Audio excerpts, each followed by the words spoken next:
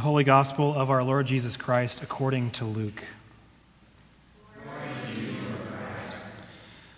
And when the time came for their purification according to the law of Moses, they brought him up to Jerusalem to present him to the Lord.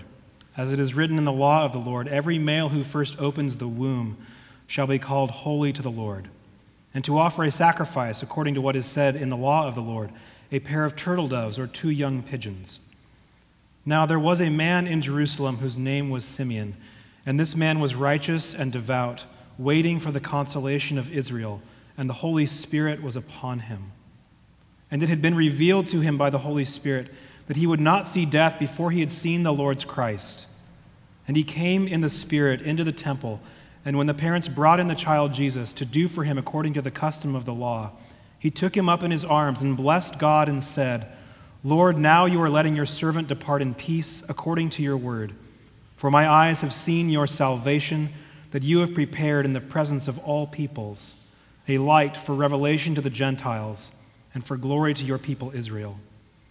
And his father and his mother marveled at what was said about him.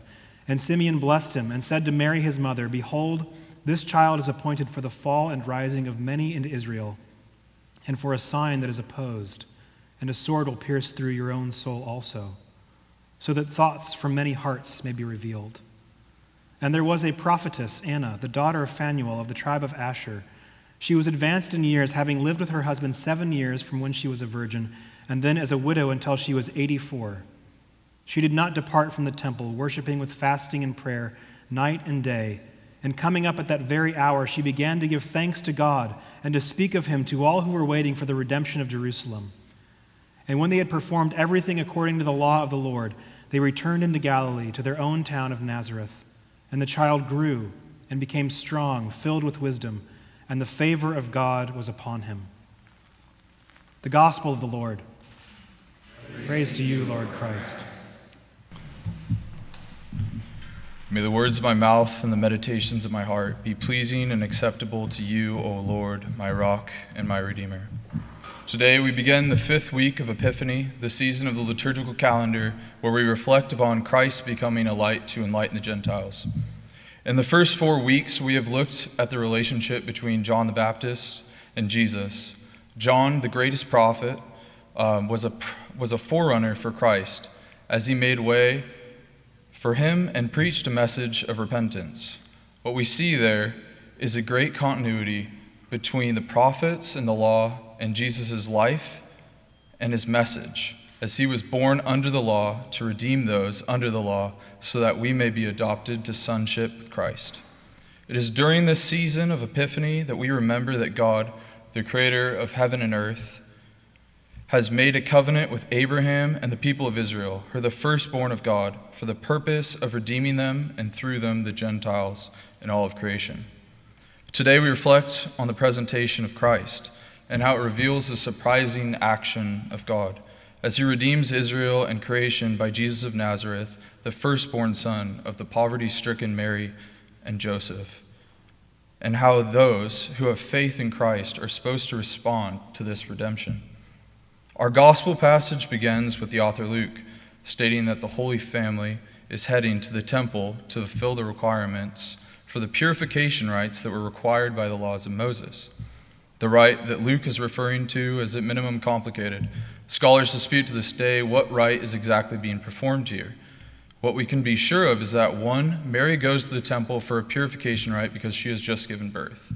2, to offer up a ransom for the firstborn son, which is in relation to what happens in Egypt when the firstborn sons are redeemed or saved from the plague. And 3, it is probable that Mary and Joseph went to the temple to dedicate Jesus, just like Hannah dedicated Samuel. While there are at least 3 reasons why the Holy Family went to the temple, what is most striking is the strands of Israel's history, like the Exodus and the prophet Samuel, and Israel's law being drawn in together and being embodied by Jesus. The narrative strand that may be the most important here is the relationship between God himself and those who are called the firstborn son. First, there is Israel itself, who is referred to as God's firstborn son and his covenant people in the Exodus narrative. And secondly, the actual firstborn sons of the people of Israel, who were saved by the blood of a perfect lamb during the plagues of Egypt.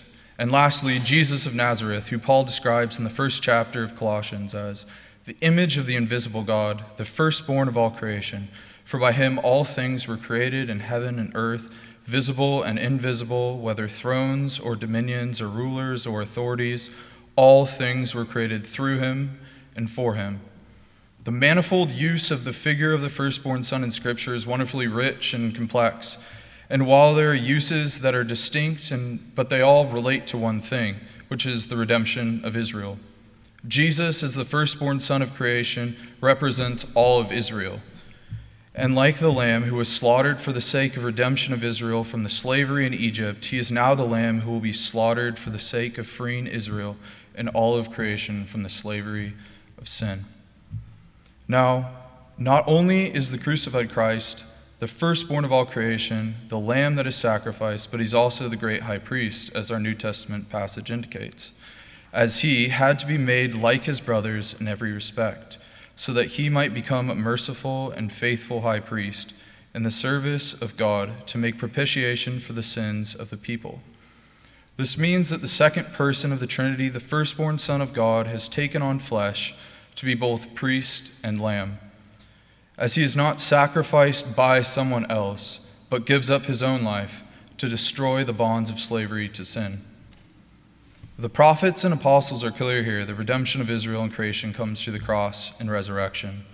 The question is, how are we to respond to this way of hope, the hope of Israel, and how it's been fulfilled? To answer this, we must enter back into Luke's gospel, where the Holy Family is intercepted by Simeon and Anna in the temple and the prompting of the Holy Spirit. Luke describes Simeon and Anna as righteous people and ones who are yearning for the fulfillment and consolation of Israel. The waiting of Simeon and Anna is manifested in their life of prayer, and they can be understood as representing the figure of Israel itself in praying our psalm for today, Psalm 84. As a scriptural figure of Israel, they longed and yearned for the heavenly rewards promised, and they pondered the future joy of Israel. Finally, what they both have been desiring, yearning, and longing for has come in the child of the Virgin Mary. And by the revelation of the Holy Spirit, the eyes of Simeon and Anna were opened, and they saw what they most deeply desired, the salvation of Israel. Immediately when their eyes are opened, Simeon and Anna respond in two ways, in adoration and proclamation. And this is precisely how we should respond when our eyes are open to see the glory of God.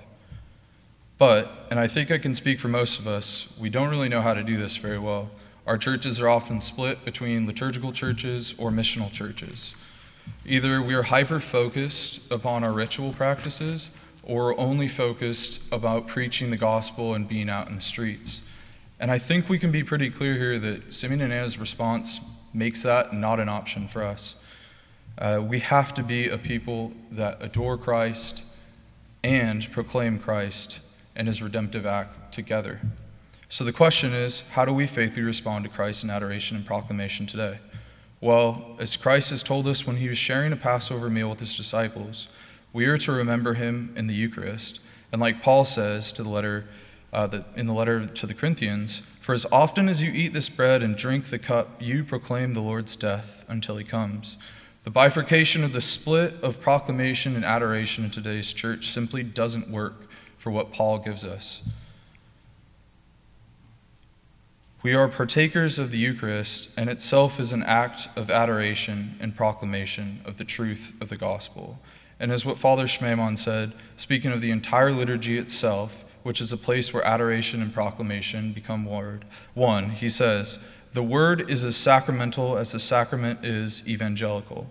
The sacrament is a manifestation of the word, and unless the false dichotomy between word and sacrament is overcome, the true meaning of both word and sacrament, and especially the true meaning of Christian sacramentalism, cannot be grasped in all their wonderful implications.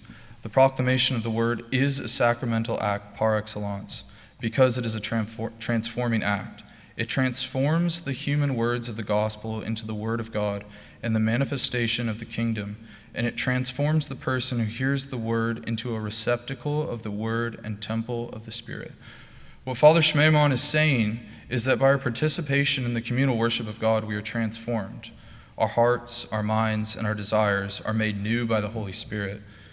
And this transformation of our lives is what proclaims the truth of the gospel. This proclamation of the gospel cannot be separated from the adoration of Christ and the breaking of bread, as the way Christ is made known to us is through the Eucharist. As even the disciples on the road to Emmaus, who had not known him before, or had known him before he died, did not know who the risen Christ was until he was at the table with them, and he took the bread and blessed and broke it and gave it to them, and only then were their eyes opened.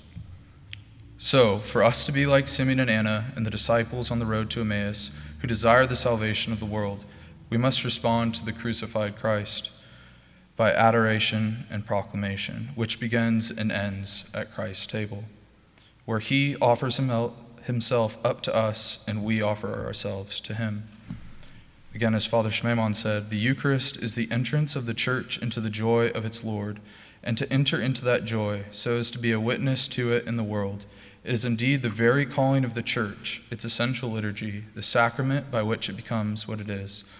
So, let us become what we are called by Christ to be, those who lay aside what has been put to death by the cross, and live out what has been made alive by the resurrection. In the name of the Father, the Son, and the Holy Spirit.